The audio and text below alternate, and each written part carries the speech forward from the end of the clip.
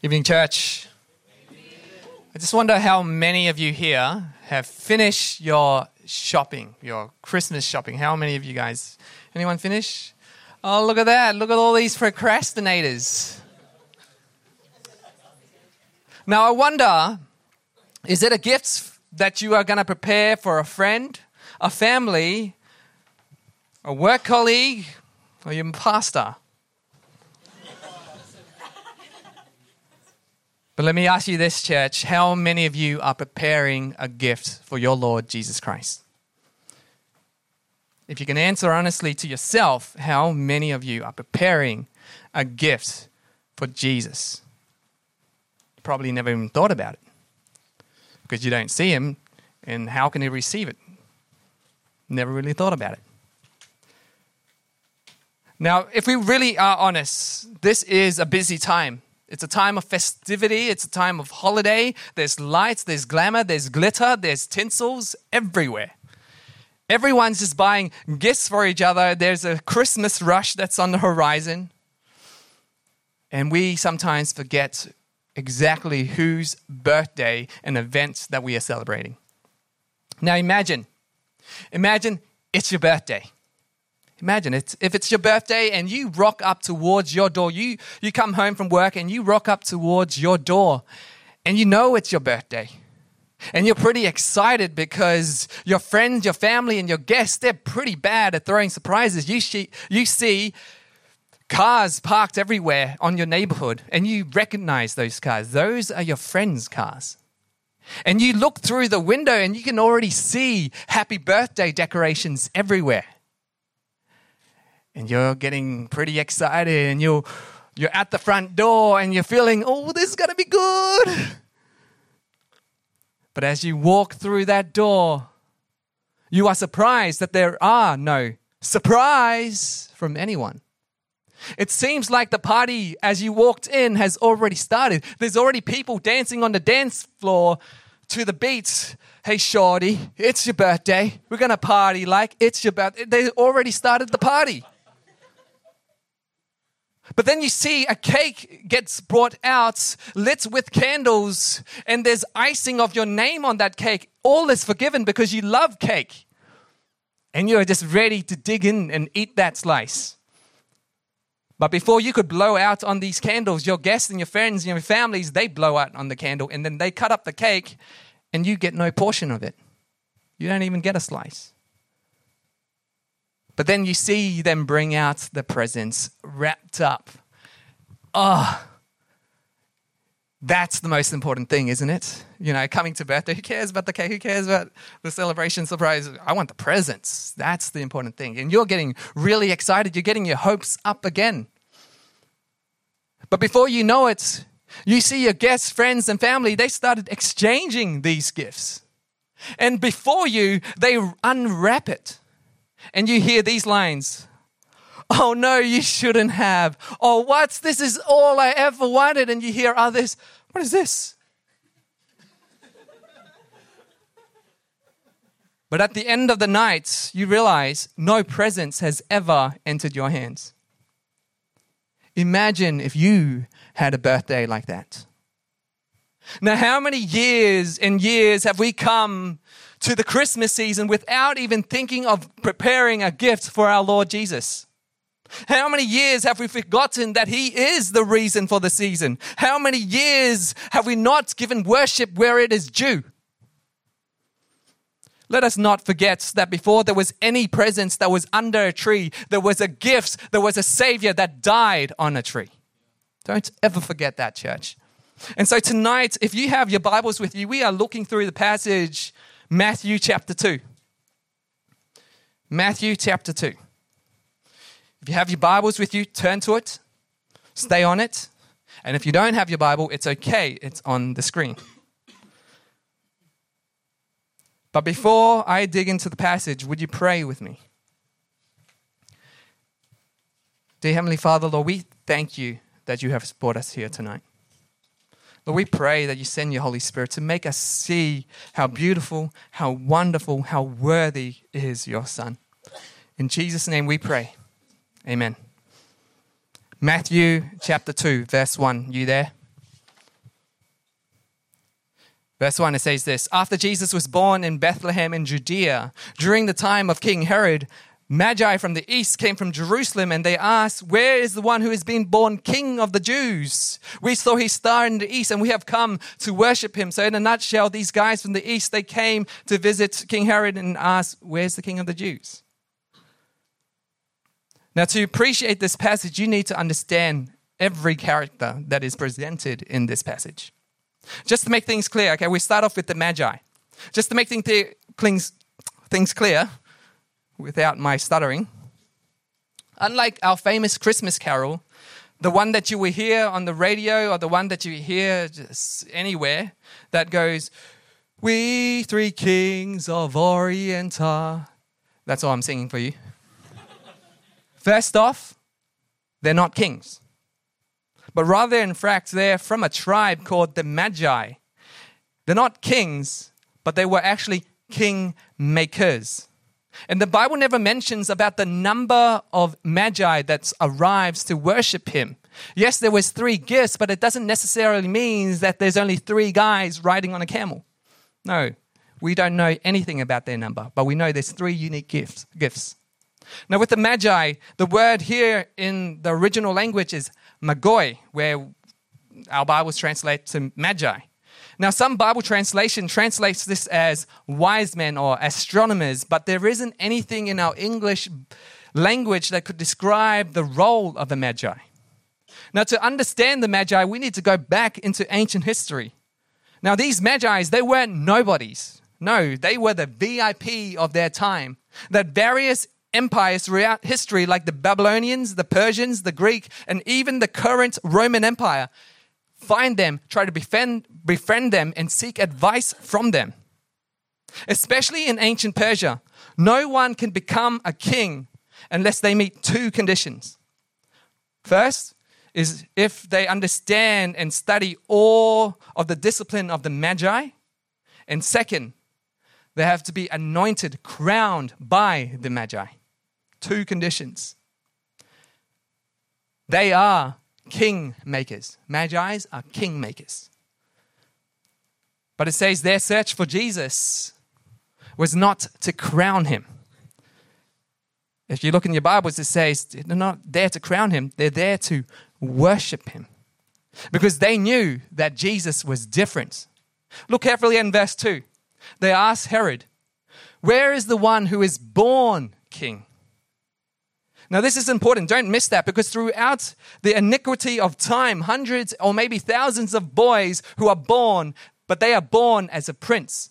Only when they grow up, coming of age, or when their father passes away, or when their father passes their power to them, only when they are crowned and anointed, only then are they king. But no one is born king besides Jesus. He was already and is king.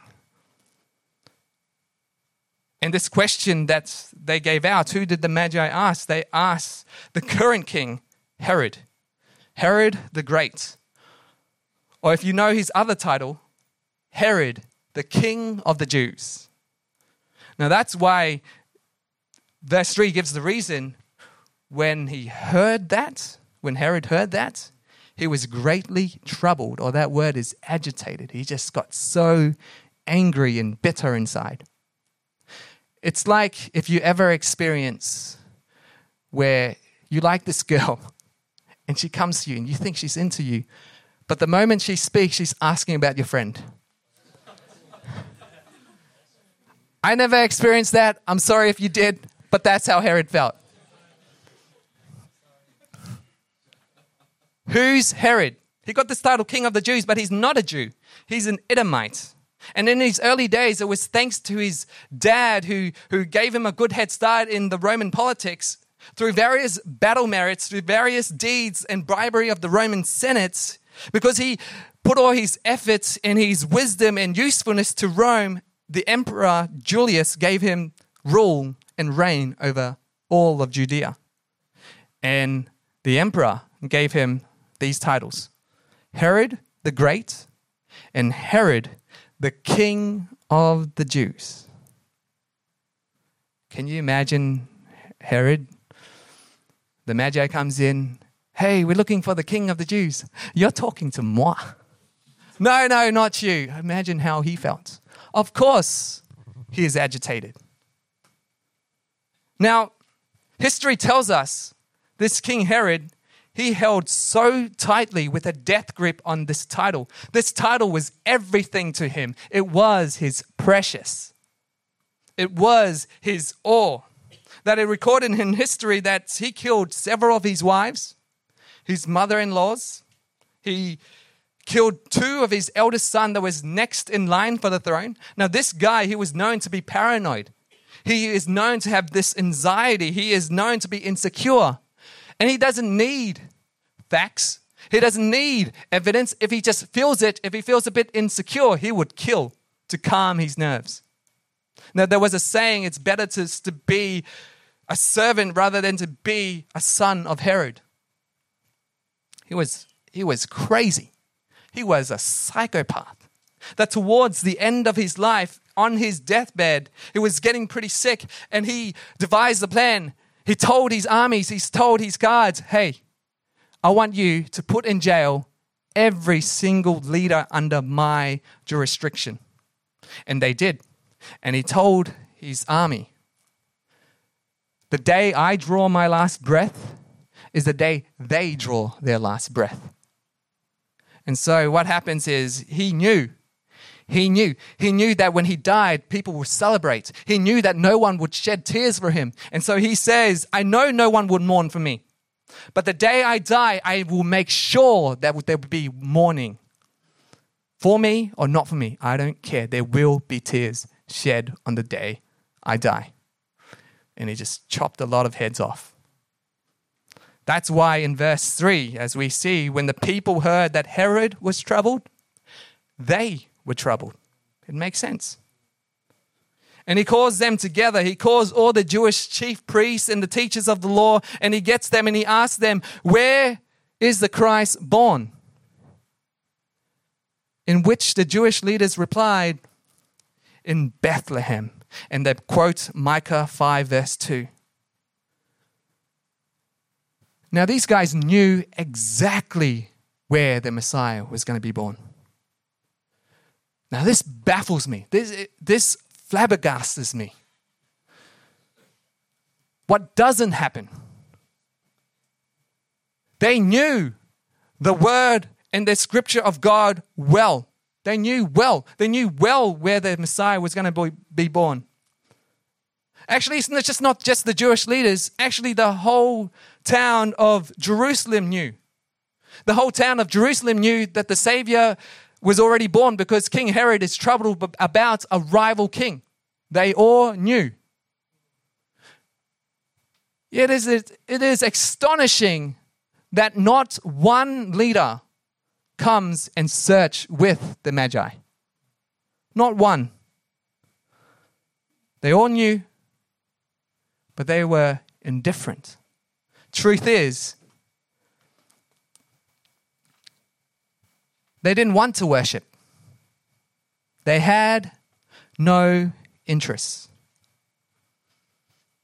And I only can make excuses for them. What was occupying their minds? Was it they were just so occupied by their current king? He's troubled, and so, oh no, we're going to be in trouble because he's in trouble. Maybe they're occupied with their situation and circumstances. Or maybe they were just busy with the temple. Oh, we're worshiping God still. Back to work. Let's go back to the temple. They knew exactly where their Savior was born. But maybe they simply thought maybe they were indifferent. Maybe they just thought, it's just a Savior being born, another baby being born. Meh. Who cares? No big deal. Tonight I want to talk about 3 types of worshippers, and the first type is the ignorers, the indifferent people. Are you like the Jewish leaders of old? That when the time comes to Christmas, the time comes to celebrate your Savior's birth, what is occupying you? Is it your circumstances, your trouble, your situation that you're in?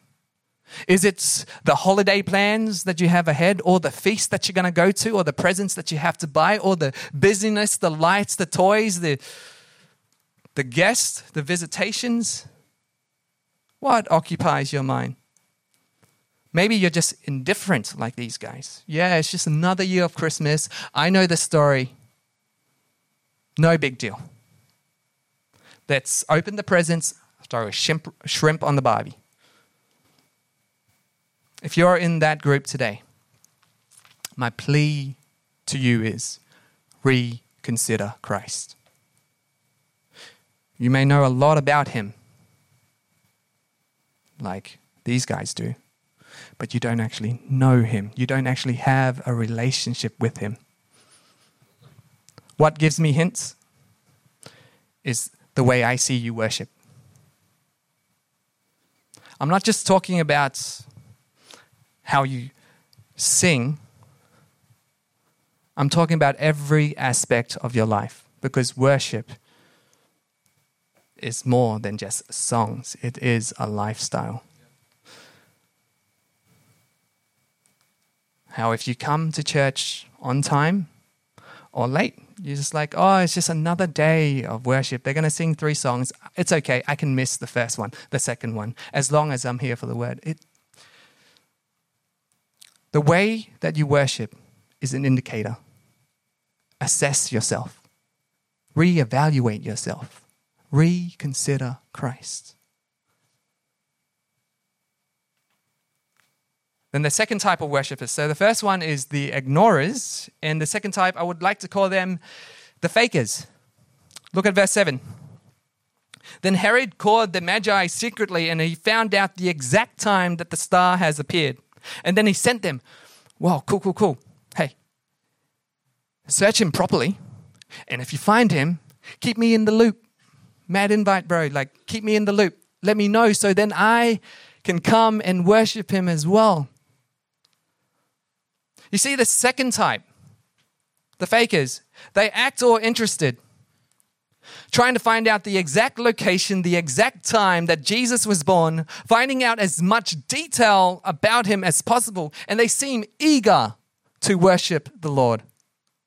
But yet we find out later on in chapter 2 is that he is actually plotting to kill his rival. And to do that, he's going to kill all the babies that is 2 years and under in all of Jerusalem.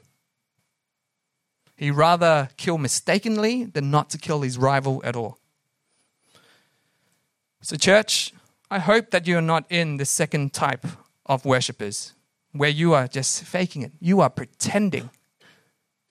Yes, you may be going to church, but you're only doing that to look good in front of your peers, to make it as though that you seem spiritual in front of the people around you. Maybe you're doing it to impress the girl that you like.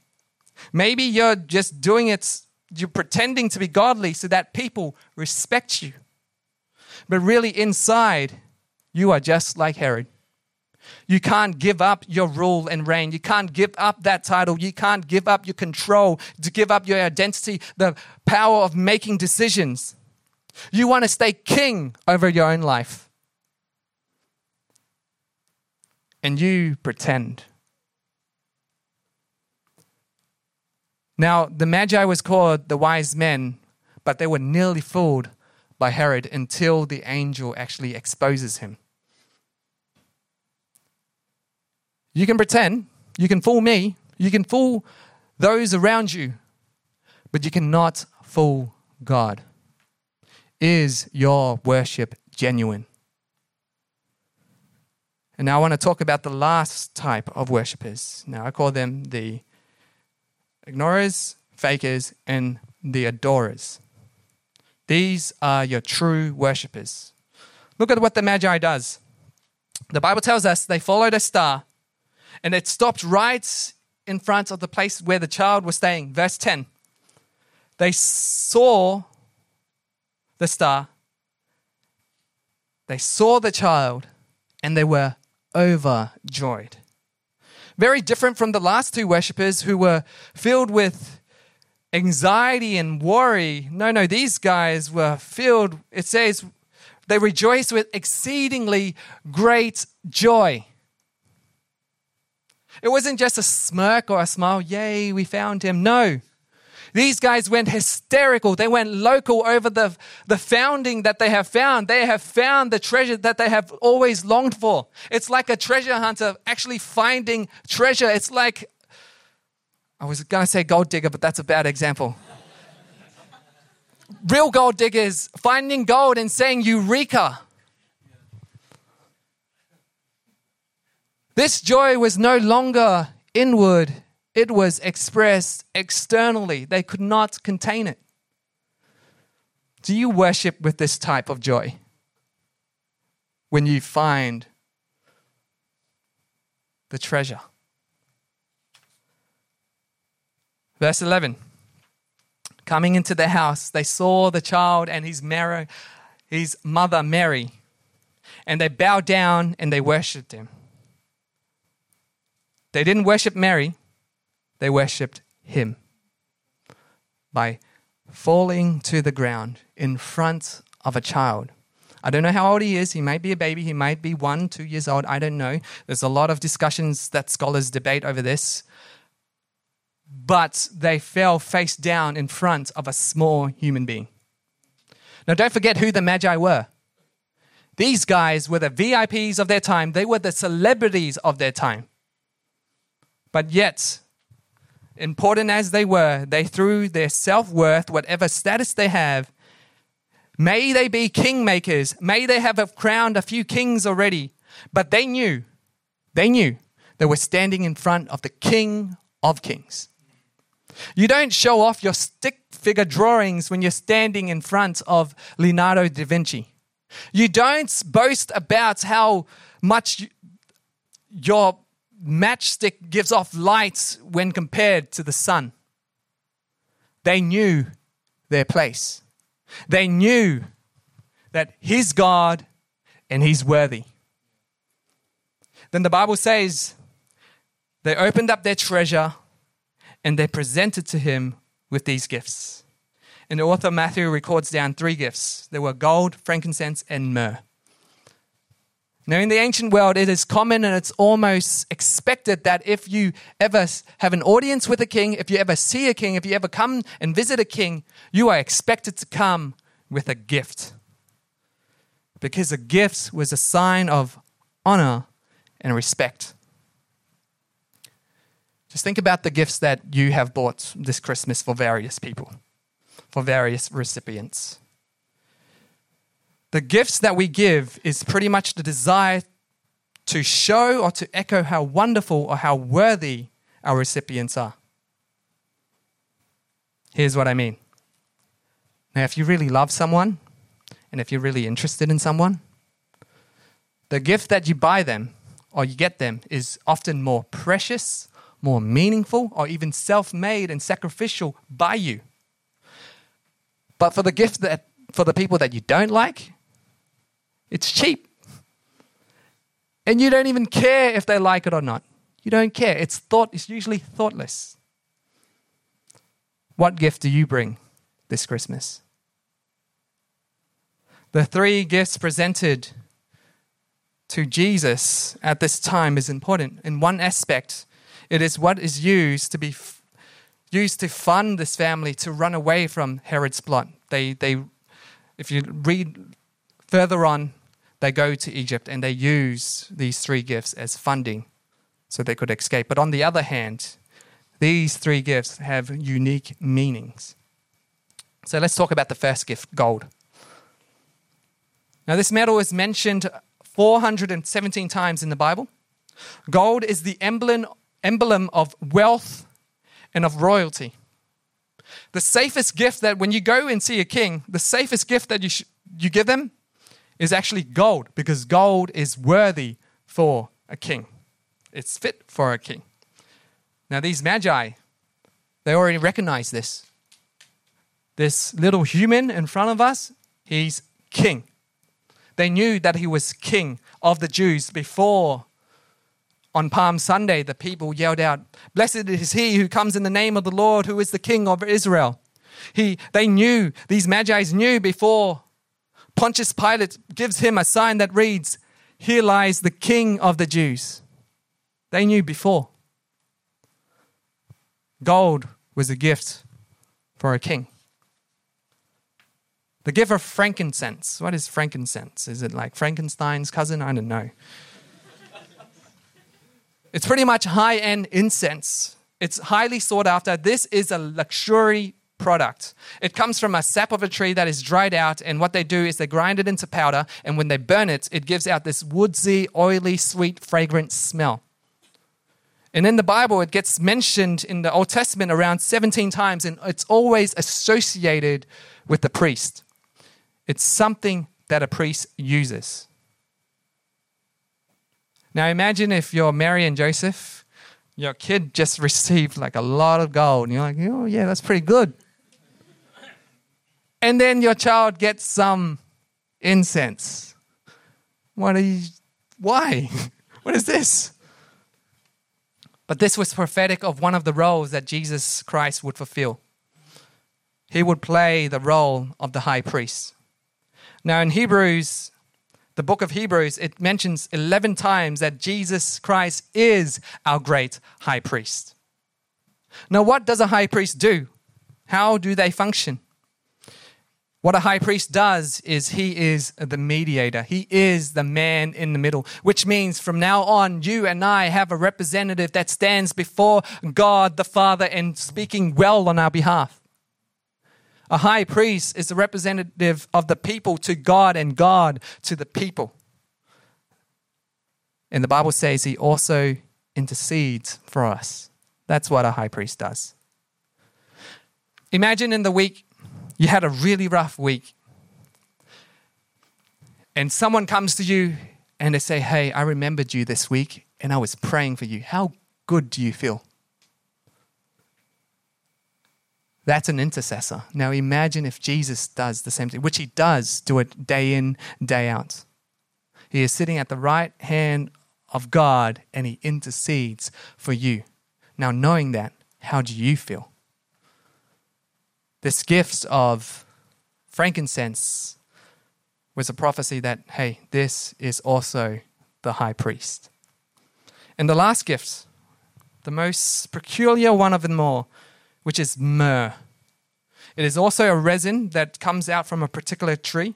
Now, myrrh, I don't know if you guys ever seen myrrh. It's pretty much used for a variety of things. It could be used for perfume. It could be used for antiseptic or used as a painkiller. But one of the maybe the most prominent function of myrrh was the use of it by dressing the dead. Now, myrrh was made famous by the Egyptians at around the time of 1500 BC. Now, the Egyptians realized that myrrh was good. Myrrh made mummies. Now, myrrh was a key ingredient in making an emblem fluid that could help embalm the dead. Now, again, if you are Mary and Joseph, your kid receives a lot of gold, woo! Then receives incense. Oh, it's okay. Still good. But then your child receives a gift for corpse.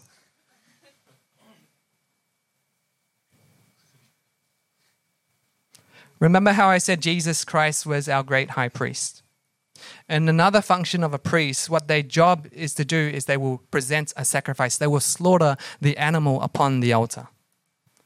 But Jesus himself, if you read on, he is the Lamb of God. He is the priest, but yet he is also the sacrifice, giving himself up for all. Already in his early life, there is already a shadow of the cross. Myrrh was presented here in his early days, and it's also presented in the tomb. This was a prophetic gift. This is how humanity is to be saved. This child will die. Now, usually as a parent, I have a kid now. What I think about is life. What school she's going to go to, how her grade's going to be. She better not date. What job? As a father, I'm thinking about the child's life. Now, imagine if guests come to you and saying, your child's purpose is to die. How do you take that? Why does Jesus need to die? Why? Because there is a gap so wide caused by sin. There is a breach so far, a fissure so deep, a chasm that has made us so distant away from our Creator God. And only through his body on the cross that can bridge us, his blood spilt there, that there will be any forgiveness of sin. And only then and then there is the wrath of God that can be rightfully averted from our heads. He takes our place so we may take his. So we could finally come back into the presence of the Father. You see, these last type of worshippers, the adorers, these magi's, they didn't come empty-handed. Now, this is the last point I want to give you guys, and I'm inviting the band to come up.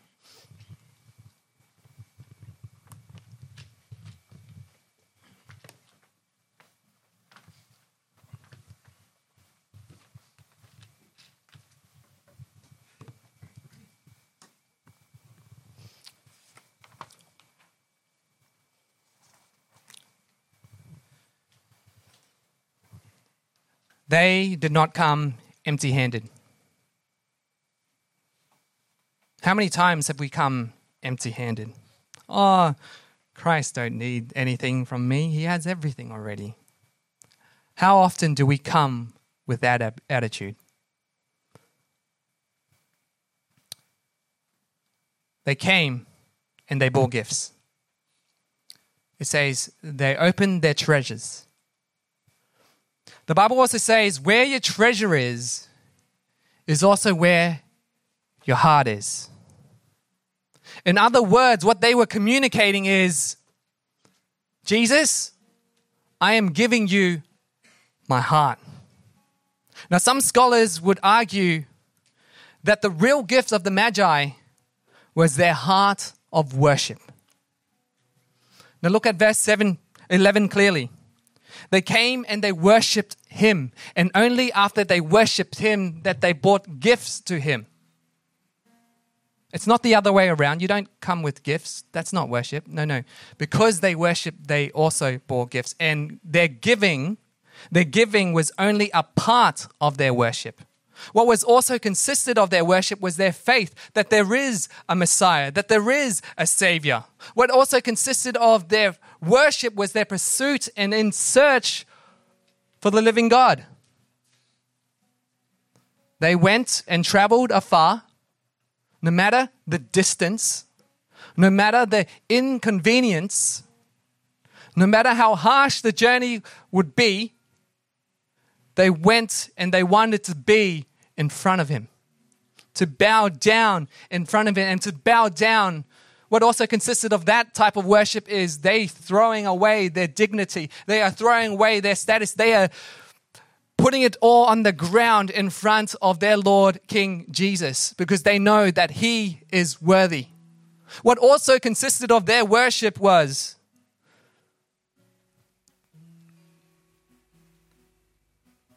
not just a sum of money and possession. What else? It would also cost them relationships. Look at verse 12. The angel appeared to them and says, hey, go another way. Don't go back to Herod. What consisted of also in their worship was risking relationships. They would have offended Herod. Herod might as well gave out a search party, chasing them down. Defying the government that is ruling at the moment. They sacrificed that. And what also consisted of their worship was the courage and the obedience to obey that command. To go another way, they came back. Do you have the courage to be obedient? Do you have the courage to forsake relationships, to forsake promotion? And how did they worship? The Bible tells us they worshipped with great joy. A joy that wasn't just kept inwards, a joy that was expressed outwards, just overflows. Now, how could they worship like that? Because they understood that there was a gift from God, and that gift was God Himself. Church, the gift was the giver. Oh gosh, church, this is how we are to worship Jesus. He is worthy. He is so different from the current king, Herod. Herod was threatened by rivals, and he wanted to kill off all his enemies. But Jesus comes down to save his enemies. Herod, on his last breath, only thought about the destruction and killing off all rivals, all of his enemies. But Jesus, on his last breath, you know what Jesus said? Father, forgive them, for they do not know what they are doing. Herod's death led to many other deaths. Jesus' death brought many life, eternal life. And He thought of you. Now, despite the torturous whip that was on His back, despite the weight of the cross that was on His shoulders, despite Him carrying the burden of our sins, despite the nail-pierced hands and the nail-pierced feet and the crown of thorns upon His head, and above His head was a mocking sign that says, "Here is the King of the Jews." Despite there was spit, saliva drying up on Him as He hangs up there, grasping and struggling for every breath of air.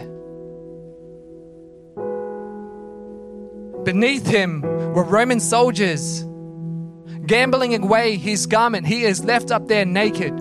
And above the heavens, in the heavens, God the Father, in all of eternity past and all of eternity present, was ready to turn His face away from the Son. And there on that cross, as He was about to take that cup of wrath, He still thought about you. Father, forgive them, for they do not know what they are doing. Oikos Church, I don't know if you can see Jesus tonight, but if you can look into His eyes, He will say to you, "See, as far as from the east is to the west. See how far I have removed your sin. You are loved, you are loved, you are loved, you are loved, you are loved by me. Who can condemn you? Which court could they bring you in? Everything belongs to me. You are covered by my blood, by my new covenant. You are mine." Church, is this not a monarch that is worthy of our worship? Let's no longer be so indifferent coming to this festive season of Christmas. Oh, it's just another year of Christmas. No. Let us not be so embarrassed when we sing and praise the Lord. Let us not care what others think, those beside us, those in front of us. Who cares if they think we're weird, if we raise our hand or if we cry or if we bow down? Who cares? What you should be focusing on is the King in front of you, who loves you, who dies for you. Give your hearts to Him. It will not be ever broken. It will be safe. Let us adore our Lord. Let us cherish Him in these next few moments, and let us just delight in His presence. God bless you, church.